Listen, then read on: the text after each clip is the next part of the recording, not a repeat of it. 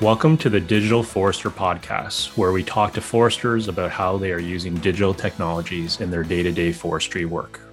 Hey, everybody. Welcome to the Digital Forester Podcast. Today, I am joined by Olle Gelin. He's the CEO of AirForestry. Olle, how are you doing today?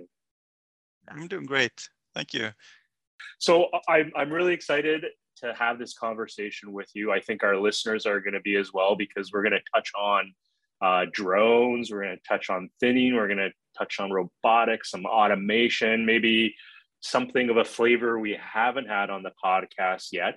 But before we go there, it's customary for our guests to introduce themselves and how they got into forestry. And I know, looking at your LinkedIn profile, there's a rich background in terms of the work you've done, but maybe in terms of that starting point, was it, as a child wandering, the forests of Sweden, or what was it that got you into forestry? Maybe share your story.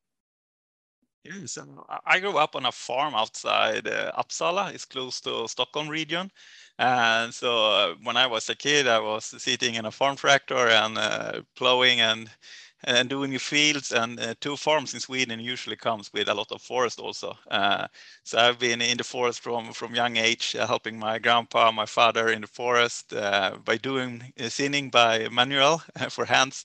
And so there was the start, but also on my mother's side, my grandpa on my mother's side was a feller, professional for one of the biggest forest companies in Sweden until he retired. So I have forestry in my from childhood all the way up. That's amazing. So it's in your blood, is what you're saying. Yeah, absolutely. I've always been interested in things, managing and see stuff growing and taking care of nature and make the best of it and make it beautiful. So that's have been an interesting all my life. Yeah, for sure. So did you know that you wanted to study forestry while you were growing up? Was that just a logical thing, watching your parents and living on a farm and growing up with trees? Was that just a natural next step? Yeah, so basically when I reached the age of when you will choose school, farming in Sweden was really difficult to make any money on. It was hard to get economics in a farm around. So basically, my family actually quit the farming and rent out the land for bigger farmers that have better capacity. And so I was okay. What shall I do now when I not can keep be a farmer? So I actually starting into studying mechanical engineering in mechatronics. So that's my degree. So I start my career at Scania Trucks. It's a big truck company and with hybrid development. But then I got offer from my family to move back to the farm and keep running it with the forest and keep renting out the lands and so on. And then I need to go back to my hometown again. And at that moment, the Swedish Research Institute have a position out for an engineer to restart their technical initiative or research on how to make forest machine more efficient, more gentle towards forest and soil and also human beings. So I started on this Swedish Research Institute for like 10 years ago. So I'm run a lot of interesting projects towards forest machine in Skogforsk, so it's called. Yeah, for sure. And we'll dive into some of those projects, as there's, as we talk about forest machines, different type of digital technology, if you will. So for our listeners, so as the host of the podcast, I always get to ask the really quote unquote dumb questions, but and I blame the listeners. So I always say, for our listeners' benefit, but really it's for me. I'm going to assume mechatronics has nothing to do with Transformers and the Decepticons and Autobots. So maybe for our listeners, can you explain what the field of study of mechatronics is? Yeah, so basically you can say it's the transition between a computer and programming and mechanical movement, moving something like a hydraulic cylinder on an electrical engine and making it perform a task to do a certain task. So that's the thing. something between the computer and the mechanical interface and how to connect these two. It's what mechatronics is about, more or less. Okay, So very it's a lot of cool. programming. It's a much understanding mechanical phenomenon and how to utilize that in a product or a solution. For sure, for sure. So definitely interesting. So you are a digital forester by design and training, because if you're in engineering, coding, or that forest engineering, you're very technical by default. Out of curiosity, the family land base, how many hectares is, as you say, you're renting out? Is it a big property, or? Yeah, it's 100 hectares of land. So it's basically like 35 hectares of farmland for crops growing, and the rest is forest. So Very it's a cool. fair amount Yeah, to take care of. And I try to absolutely. do so much. I try to do so much as possible by myself, because I say it's my natural gym, so I can go out and exercise my body and doing some good in the forest and create values Yeah, as yeah. meanwhile. So that's great. Yeah. Absolutely, absolutely. So before we get into AirForestry a little bit more, I know in your LinkedIn profile you mentioned you work for Scania and Skoog's Fork. I always get it. I think I get closer and closer to saying that, even though in English it's like we all say it's like Squeaks Fork or something, and the Swedes will know it's Skoog's Fork, and it's like for or something and research. And one of these days I'll become fluent and be able to say it properly. But there was a project you mentioned in your LinkedIn profile around Auto 2 and around Yes. Force Machine and digitalization. Like share what that project was about, and maybe what you learned from it, and your role in creating innovation through that project. Mm. Yeah, so basically, the Auto 2 project is an initiative that actually I'm behind. So I was at Skogforsk, we saw that the traditional machines had so much more to perform if they increased that automation levels. So we did studying on operators and machines in some stands, and we could see like if the operator, if it's a good operator, is a well maintained and trimmed machine, they can produce like 100% more than the average operator do in day-to-day work. And that means there are an upside if you can automate more functions, so the operator can be more alert and running on a higher level the day all day through, not for a short period of time. So that's one reason, but also to make the forestry more productive and more energy efficient. We can see if we increase the automation, it's easy to make electrification. It's also a lots of benefits comes with automatizations. So basically what we did in this project was looking at what is the key driver to make automation more possible in the forest. So the project was divided in like three main components. It was like auto drive, try to auto navigate in a forest from A to B. That was like one. And the other one was like safety. How can we perform safety tasks in the machine? So if we not have the safety, we cannot go to optimization. We need to have these first almost. So we did a lot of work with regulations on optimization. How can we perform people detection in the forest and so on. And the third main package was remote control or teleoperation to sit on other location, because I think the first step towards like driverless machines, or say, are like removing the operator and put them like in a cabin or on a roadside with much better working environment, without vibration, without noise, without risk of falling from the machines, no falling objects, hazards and so on. So that's like the first step. And then you can add automation function, and in the future, the machine can go to more full automation. And on top of that, you're working with the safety features. So that was Very like the cool. basic how we initiated and run that project. And the project has been really amazing. There's a lots of outcomes coming out from this project. And in some sense, also AirForestry are a spin-off in that sense also, because I realized how hard it is actually to navigate and drive autonomously on the forest floor. So it was easier Absolutely. to go up in the air. Absolutely. Well, maybe that's a good segue, and we'll maybe bounce around for the future, the present, the past.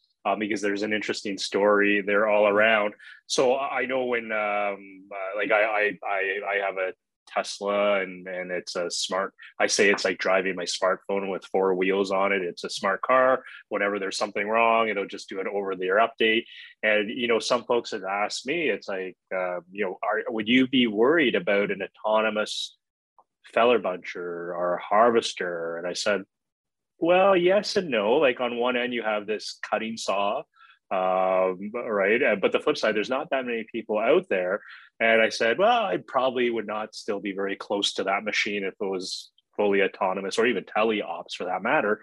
And then lo and behold, I'm talking to somebody and they say, oh, have you heard about the AirForestry people? And they've got a drone with a processor, or if that's the right jargon, I'll get you to explain it.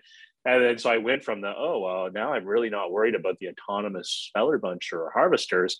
I'm going to worry about that, drone flying around with a processor. It's like swinging around. I'm of course joking. We'll get you to explain it some more. But I was like, wow, this is kind of now next level.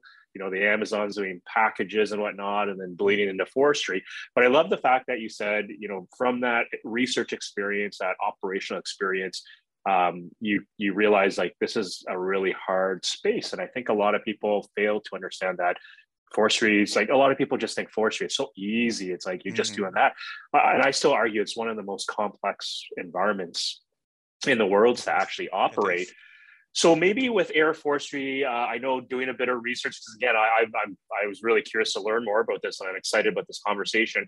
And now I know in the webpage, it talks about Marcus and Moritz coming together at one point. There's a connection, and then you came on board, and it was around September 2019 and then January 2020 that AirForestry launched. But maybe first describe who AirForestry is, and then the genesis, what that spark is, because it's always amazing with founders, how they come together. There's always like a bit of magic that happens before the business takes off. But introduce us to AirForestry and how it came to be. Yeah, exactly. Yeah. So basically what AirForestry is doing is like more or less, we say we reinvent the forestry, and by doing it from the air with high capacity drones, we are enabling thinning out and removing trees from the air with a drone. And the idea, as you mentioned, Morris and Marcus, my co-founders, they met first on a breakfast event where people come together from all different branches. And Martz is like a flight expert. He have initiated a big project in Sweden by electric aviation project, and have done research in electrical drivetrains and how efficient it is to fly by batteries. And also have a background on leader development at Veoneer. Autoliv is a huge part component manufacturing for the automotive industry. So I have a really good background in sensing also. And Marcus, he joined this event with a background from building up a production unit in agriculture and nature conservation, and have really good in business and strategic and understanding the production unit, how a production unit would look like. So these two started to look into the agriculture, as Marcus was coming from the agriculture side more. But they see huge challenges in the agriculture. It's like event based. It's the spring, it's the harvest. So they couldn't find a spot where the drone can fit and you can have operation and build an organization around the drone. So they said, okay, what other aerial business are there where you have more 365 days work? And we have forest.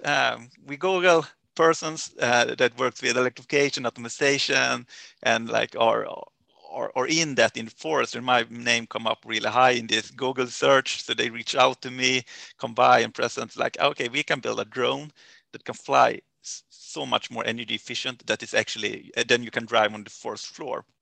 I say, okay, you can also mean you can fly with so little energy usage. And they say, yeah.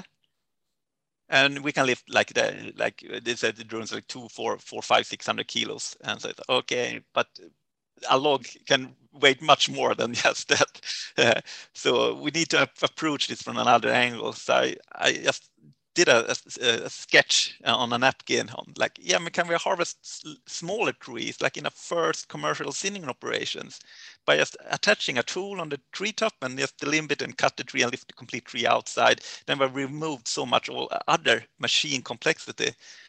And after they left the room, they come back and say, do you want to found a company with us? From that napkin sketch, actually, we built all this amazing technology that we have today, and today we have an amazing journey behind and in front of us also, based on that sketch on harvesting trees from with the drone in one cycle, in one moment, with one drone system. Wow. So a napkin.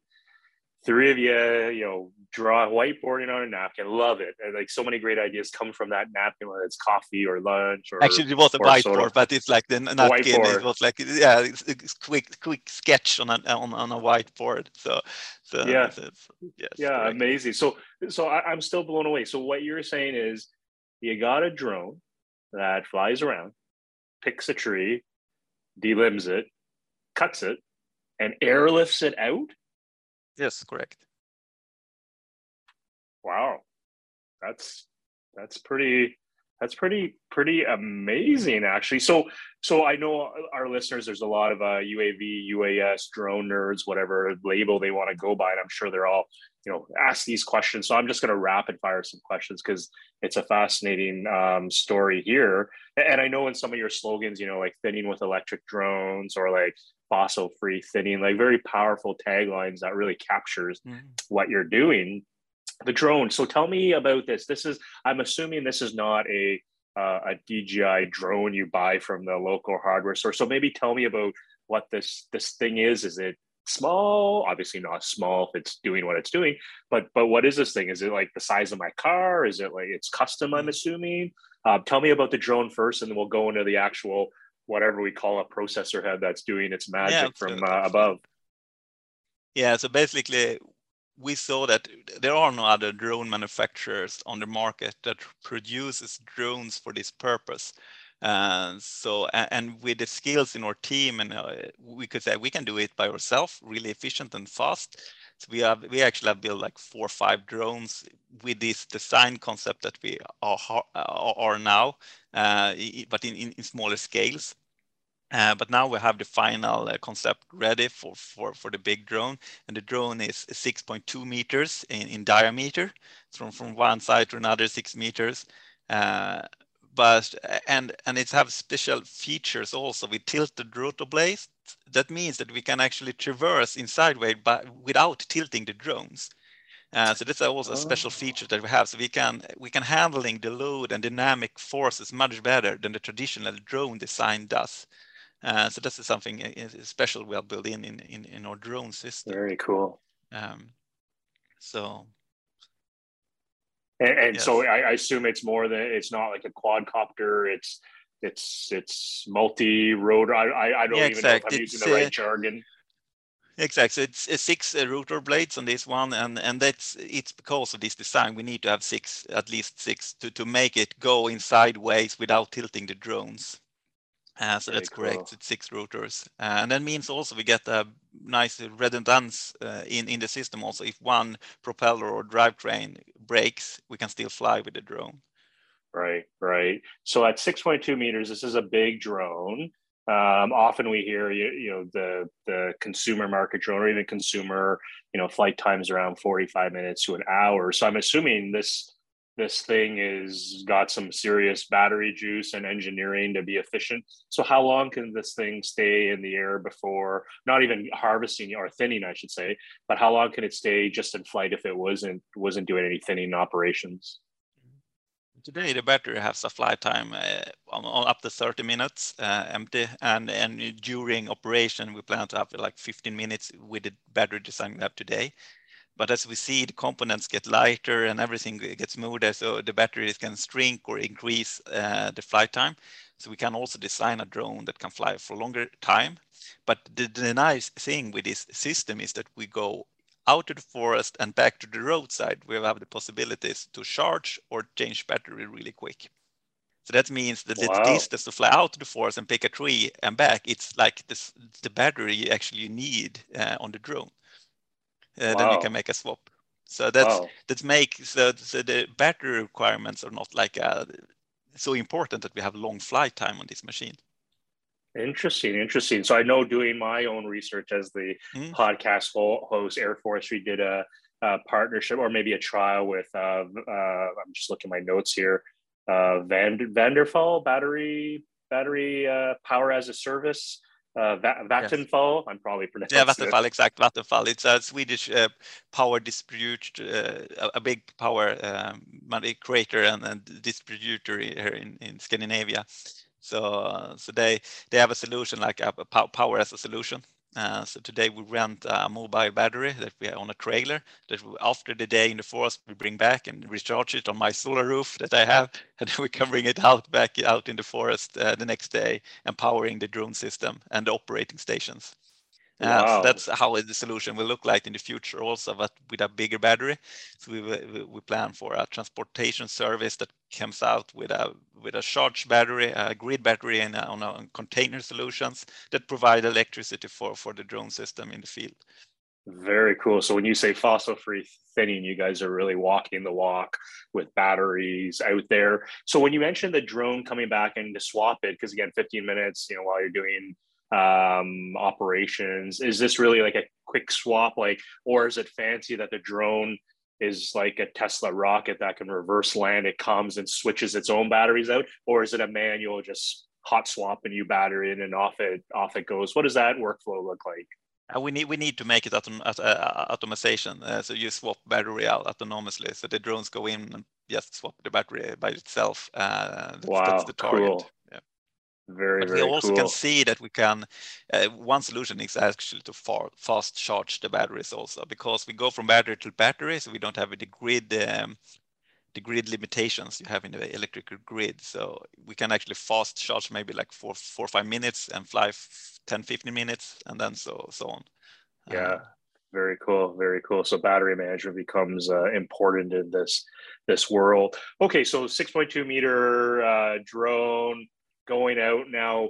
Now this thing grabs the top of the tree that it needs to thin and delimbs from top to bottom, and then cuts it at the stump. So is this a thing you bought off the market, or is this again AirForestry Yeah. engineering magic that built this thing? Yeah, exactly. It's the same story with the harvesting head.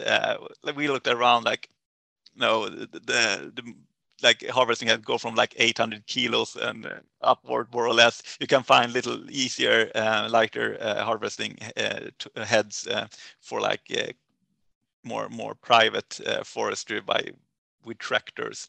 But so we said no one have done an electrical harvesting head that only weighs 60 kilos. So Yeah. why it's best if you do it by yourself also. So today we have built like a bunch of harvesting heads with different type of functions and try them out from a mobile crane today. So we are harvesting trees from a crane with a drone simulation interface. Yes. Yes. Very So cool. we are. So did it go flawlessly from day one, Uli? I'm assuming there's maybe version 0.1, 0.2, a bit of trial and error. Maybe share some funny stories in terms of early prototypes. Did it go smoothly as planned, or was there some speed bumps, as I like to call it? Exact. Actually, it's have gone really well, really from start. As we put together the first tool, like it was weight, I think 25 or 30 kilos, without any engines or motors, no cutting blades, just knives, and you can more or less adjust it manual. And I bring it up in there and see, it's like, hey, if you have 30 kilos and put knives underneath and drop it over a tree, the branches will just fall off. It's like, okay, you will not drop this on your feet because then you don't have any feet left, and that's only weight like 30 kilos. So that was the thing, and the main like risk we saw, like, okay, if we are touching the treetop will break and the tool will just fall down. But it was like, okay, the treetop is really stiff and it's hold this tool and you can bend it a lot, and then we okay, this will maybe work. It was really early phase, and direct in the beginning we started these trials. So from that, we have just added functionality by the cutting blade, the feed rollers to help it get speeds in the beginning, and also moving the log in the harvesting head for cutting it in pieces and so on. And also work with all other types of functions. So basically, no one yet have tried to harvesting trees from above in this sense that we do. So we said, like, no one else knows this better than we, so why not do it by ourselves? Yeah, that's incredible. So thinking of, in Canada and the US, and then I can only speak to the North America jurisdiction, but when we think about drones, safety is obviously paramount. And we hear about flights, that are line of sight, and then some that are beyond visual line of sight. I guess at 15-minute runs while you're thinning, you're not really going long range beyond visual line of sight. You're kind of in that line of sight range. But I'm curious, in Sweden, what are the drone regulations like? Was it easy to get?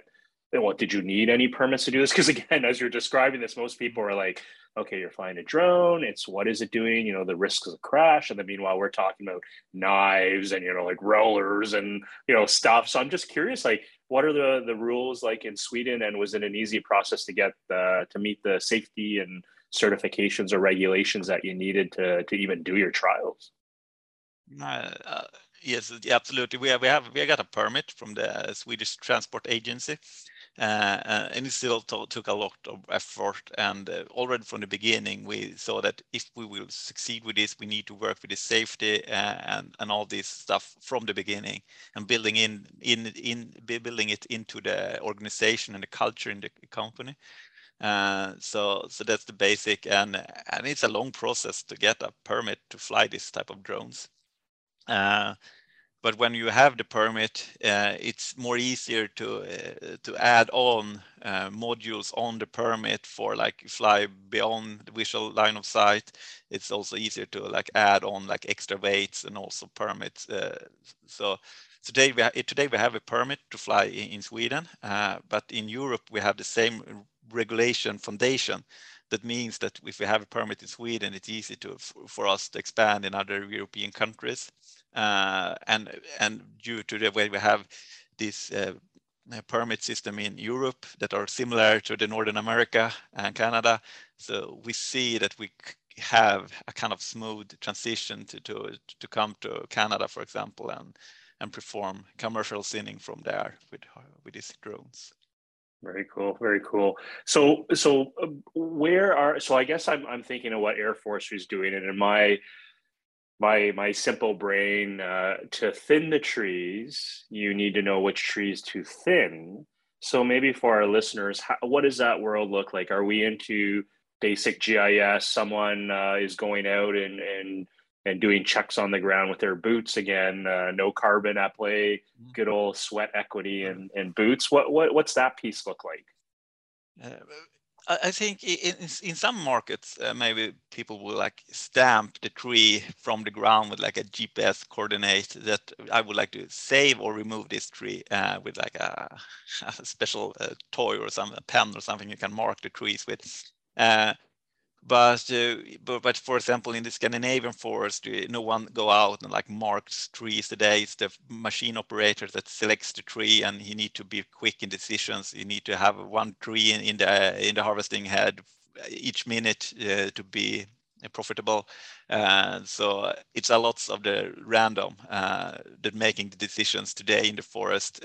He just sweeps and make a fast glimpse like, oh yeah, this tree, it's kind of straight, so probably good timber quality in the future, and it's look healthy in the top, and then maybe save that and go for the rest around, but not paying so much attention and effort in like really selecting the best trees. So we think we can actually do it much better from above, in that sense that you would like to keep the trees with the best possibilities to enable future growth by looking at how much fir needles and leaf there are on the tree, and promote these trees that have a good motor and engine to store carbon and accumulate it in the timber.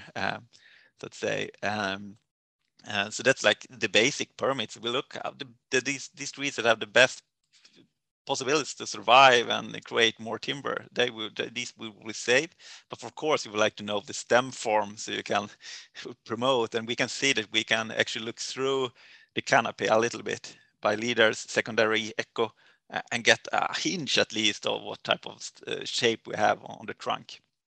Interesting. So for those who don't know me, it's like I'm generally pretty quick at connecting the dots. So what I'm hearing at some point, AirForestry, and you don't have to say yes or no, as opposed to this is just me speculating, but at some point, maybe AirForestry is going to have some remote sensing capabilities, maybe some AI capabilities to do vision and automatically determine what tree is the best candidate to be thinned. That's amazing. In all honesty, like fascinating to think of a world that way. And so thinking of that, what has been the Scandinavian forest industry response to the vision that AirForestry has presented? It sounds like there's still some work to be done. You know, there's lots of cool engineering, you know, get to a higher technology readiness level. But how has the industry embraced the vision? Have they come full steam behind, or do you have the harvester community or contractors going like what the heck? It's like, you know, if you do that, then what about our jobs? You know, like what has the industry said so far? Yeah, but the industry was really like, wow, what a next step in at least the thinning operation, because today the thinning operation is like little behind in the development. They are not focusing, the machine manufacturer are not focusing so much on thinning machines. So and today the need to take up this strip road or access roads to access the forest, they need to cut down more than 20% of young forests to reach the forests. And just by looking on that, the extra growth that we enable in the forest companies a lot, and that adds value to the forest owner and the future forests. And on top of that, we don't destroy the forest for lower forest soil and roads, creating more healthy and more vital forests for a future more drought, more windier climate. So we have a more resilient forest against insects, storms, and droughts, and so on. So this means that we create a more resilient forest for the forest owners. So it's a good investment for them. So they are really backing up this system. And we have a collaboration with the biggest forest owner in Europe, Sveaskog, that owns 4 million hectares of forests. So they are a partner with us today, and they are following our development and helping us with test forests next to our office where we are sitting. So we have really close to forest to try and develop the system.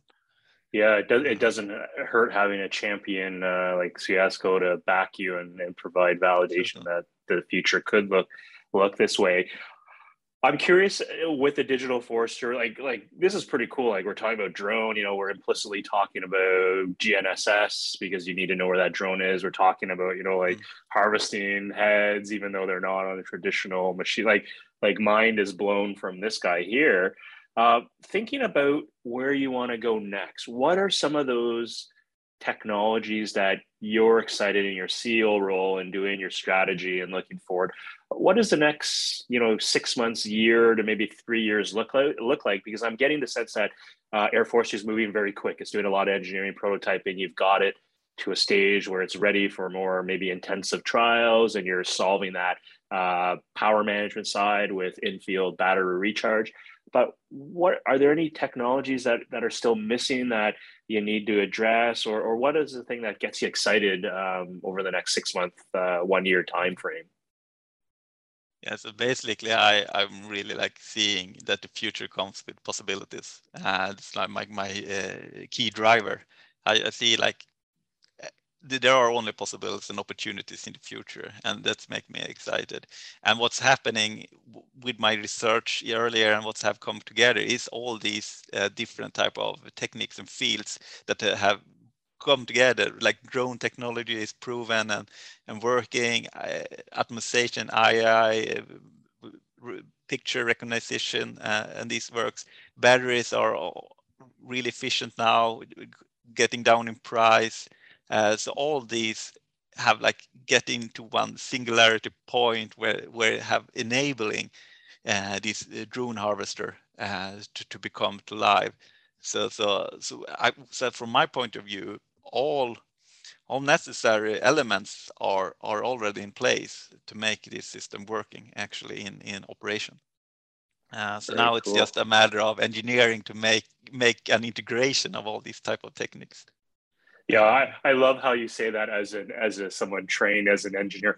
Oh, it's easy. It's just engineering at this point. You know, the rest of us are probably like, oh, I don't even know where to start or how to like get all this stuff going. So super cool to hear. So maybe in the AirForestry journey, looking further out, paint the picture. Like I know, like if we're listening to the words carefully, right? Like obviously, climate. We're talking about climate without even talking about climate because we're invoking fossil fuels, the reduction or elimination of fossil fuels, at least for thinning operations. And then when we think about other things you said, clearly there's a green component or a climate tech component. You know, as I'm listening carefully, stitching what the vision or strategy could be for you, like I can already see a path forward. But thinking maybe 5 years, 10 years, what does the world look like from AirForestry seat? Is it every operations has a battery wall or unit in the field, and then AirForestry technology is deployed and doing thinning operations, and it's all autonomous because it's driven by AI. You don't even need to train it; it knows. I'm just going to use vision to figure out what needs to be thin, and off we go. What is that maybe not 10-year, but maybe that 5-year vision look for AirForestry? What's the world look like from your seat? I mean, in 5 years from now, we will see that we have operating stations in service a lot, and as you say, we probably have not every function already. So you just can like make all decision by itself, but it will be fairly autonomously operating. But we still aim to have like 2 operators in the field to run these systems. And why we choose 2 operators is we will move away from like solitary work in the forest because we see that so much risk to be alone in the forest with bad cellular mobile connections. Going out just on the roads to the operating station is a dangerous trip in these really rarely trafficked roads that they are. So we will see like 2, and these main task that you have is like this: look for the drone station, that it works, safety are in place, the maintenance, and also looking at the quality of the work the drone's doing, and sometimes maybe helping a drone to do some decisions also. And you ask also, like in another question, like how contractors look on our systems, and I know a lot of contractors in Sweden at least have the issue to find operators to drive their machines due to long hours out in the field. You never really know if you're going to get back home in time because if something breaks down and so on. And we can see that we can make a more better working environment in these cabins. On the roadside, it's easier, and also this full body vibration is, it's easier maybe to attract a new generation of forest workers for this type of system. With it said, I will say, like I think the traditional machines, wheelbase will be there, so people that will work in the machine, it will still be work for them. But I think just for this thinning operation, it's really demanding work, and I think they have hard time today to find good persons that are willing to work in these type of conditions. So for the contractors I've talked to in Sweden, they say, okay, when can I operate an AirForestry system? Because they see a potential to find people and make a better work and a better service with an AirForestry system. Yeah, very cool, very cool. So even more levers like value proposition, right? Like we've heard time and time again, anywhere in the world, that workforce, whether the older workforce, retiring and not being able to replace it. Interesting. I think that's a broader issue. I'm still trying to understand why young minds aren't coming into forestry, like what is causing that across the globe. But the flip side is when you describe that, I sit there laughing because I know so many young teenagers that love to fly drones, right? It's like a game to them. And then in some Absolutely. respects, hey, do you want to get paid to fly a drone as your job? And you can game it. Like if you thin more trees than Olle, then you're going to get more points and more money. It's like, it's kind of this Exactly. funny scenario where it's like, wow, it really could work, right? And tap into a different workforce. So that's very cool. So thinking of a couple last questions, as we go forward from the business model point of view, and again, I'm trying to channel the listenership or the viewership. For AirForestry, is it like a platform as a service model where you're going to have the platform, or are you really selling the drones, or is it, or hire the AirForestry team? Like looking to the future, if there's some listeners that are like, I want to do a trial, I want to try this thing out. What's that model? Are you a hardware company and selling it, or are you a service provider, or are you a mix, or what can you share on that front? Yeah, exactly. We will start by selling a service from AirForestry. So you're buying the service from AirForestry. We hiring the operators by AirForestry. But in the long run, when we have that how the station works and runs, we see a solution that we can have contractors like being licensed to use AirForestry's products. But we will probably not sell like a drone. Here you got a drone, take care of it the best way because it's so much automation in it.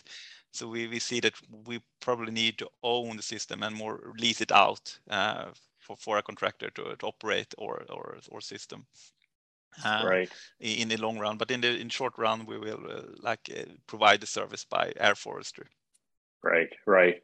So thinking of your career, really, obviously, coming from a technical background, I always like to come full circle to that origin story. As a kid, with your parents and grandparents working the farm and still doing that, as you said, as your physical activity. I sometimes joke I need to find my wood lot so I can get more exercise than just sitting in this office chair, right, every single day.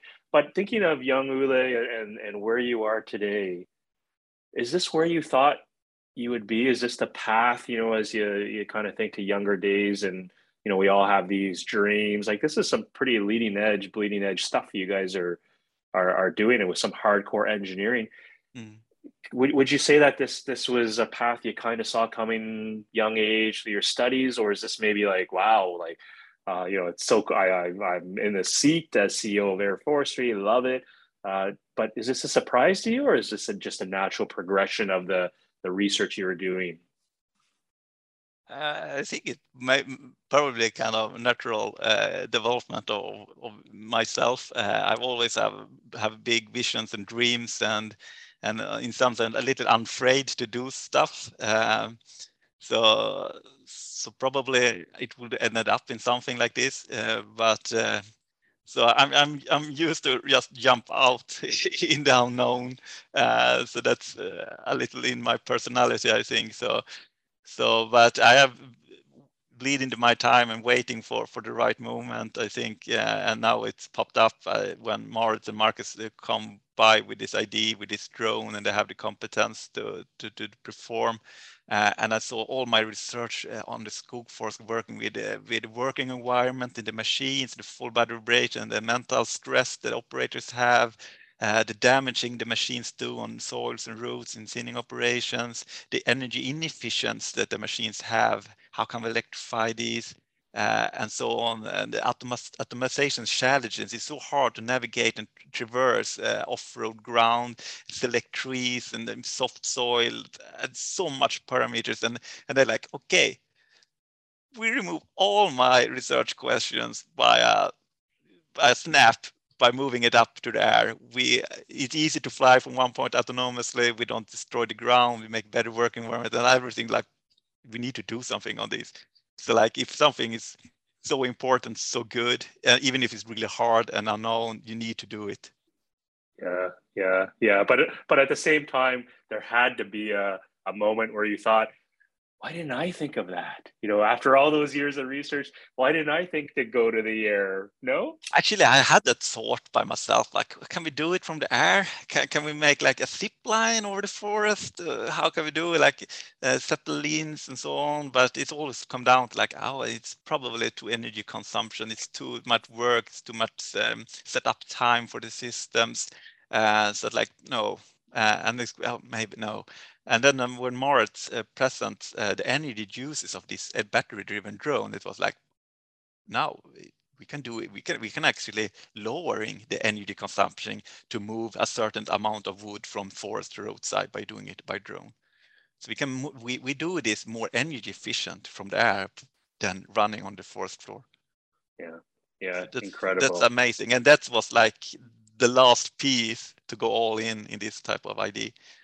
Yeah, amazing, amazing.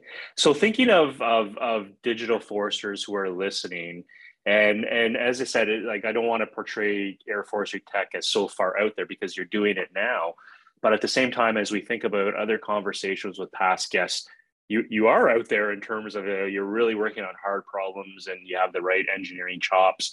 I think your headcount's 21, so I'm assuming you have some investor dollars backing you and you're scaling per se. But for those people who want to, as we're looking to wind down, for those people who want to reach out to you, like, is this hey, call me if you want to do a trial, if you want to buy, we're ready to go. Like, what's the best way? Well, what's the state right now, I guess, in terms of I'll just call it taking new orders, new business orders, or taking new sales. Is AirForestry ready today? And if so, then what's the next steps for someone listening who says, hey, I got plantations, I need this technology now, or I want to try it? Yeah, so basically, like, easiest to connect with me is using my LinkedIn, Olle Gelin at LinkedIn, and reach out there, connect to me. You can start from that point. For like private forest owners today, it's an early stage. We see some years in the future we can serve all, like private foresters. In the beginning now, we see that we will try to work with like bigger forest companies that can provide bigger areas of forest to try out. It's easier to plan with them, but we will for sure delivering our service to all out there that needs to have a forest thinned out in some manner. So that's our goal, to be a provider of commercial thinning operations. Absolutely, sure. Absolutely, and I suspect, given where you are, because I'm not sure I've spoken to someone like AirForestry, I assume all this engineering, there's some heavy patents that are being prepared as well to protect the investments and the engineering in terms of IP that you guys have generated. Especially so cool the drone you said with the rotated blades. I was like, that's so cool. Like I did see it on the website. I was curious to know why it was designed that way. But again, as you said, your co-founders, lots of engineering background there. So the last odd question I always love to ask is that when you think of yourself, and your younger self, like if you were to give that younger forester, and nowadays we're really trying to kind of brand them as digital foresters because they're coming with their smartphones, their Xbox, different skill sets. Is there a piece of advice you would give to the people that are listening that are younger than us, maybe in some cases way younger than us? Any tips or advice you'd give them? But I will send the word, like as I mentioned earlier, like there are only possibilities. Like take care of them, the possibilities, and dare to embrace them. And for us, a younger me, as I say, so like I have put a lot of ideas behind me because other people around you are like telling, like, no, you can't do that. Why not? Ask yourself, why can't I do that before you put the ideas in a drawer or a chest somewhere? Because the idea that you have might be the next big thing to focus on. So dare and believe in your possibilities, and look forward. The future come with opportunities and possibilities, I would say. Absolutely, absolutely. Hey, it was great chatting with you. For our listeners, hopefully you loved it. As our viewers, you can see Ule smiling all the time. As he says, there's only opportunities. I can tell he means that in the most sincere way. He's an entrepreneur, pushing things forward. So, hey, I really appreciate you joining me on this podcast. Super cool learning about AirForestry and what you're doing and the cool technologies, the innovations, the R&D, and now commercialization work that you're doing. So I'm looking forward to seeing, these autonomous AirForestry 6.2 meter devices with custom harvester head roaming around. And if you ever come to Canada, let me know, because I'll be the first one to bring my lawn chair and my cooler to sit there and help swap a battery or do whatever you need just to see this in action. My mind's blown away. So thanks so much, Olle, and really appreciate you coming to this podcast. I'll give you parting thoughts. Any last words you wanted to share about AirForestry? No, yeah, basically like follow us on our homepage and LinkedIn, and we will progress really quick. So it will be amazing. We have an amazing journey in front of us, and we are moving fast. So Absolutely, please follow absolutely. us, and for sure. So people who want to reach out, best thing, as I said, LinkedIn, Olle Gelin, so OLLE for us North American non-Swedish or Scandinavian speakers, OLLE, and then last name is GELLIN. If you search for Olle on LinkedIn, you'll find him. And as Olle said, follow AirForestry and what they're doing, because there's some cool stuff coming out of that shop. So Olle, again, thanks so much for joining us. Have an awesome day, and I look forward to meeting you in person someday soon. I hope so. Have a nice day. Thank you. Bye. Stay safe.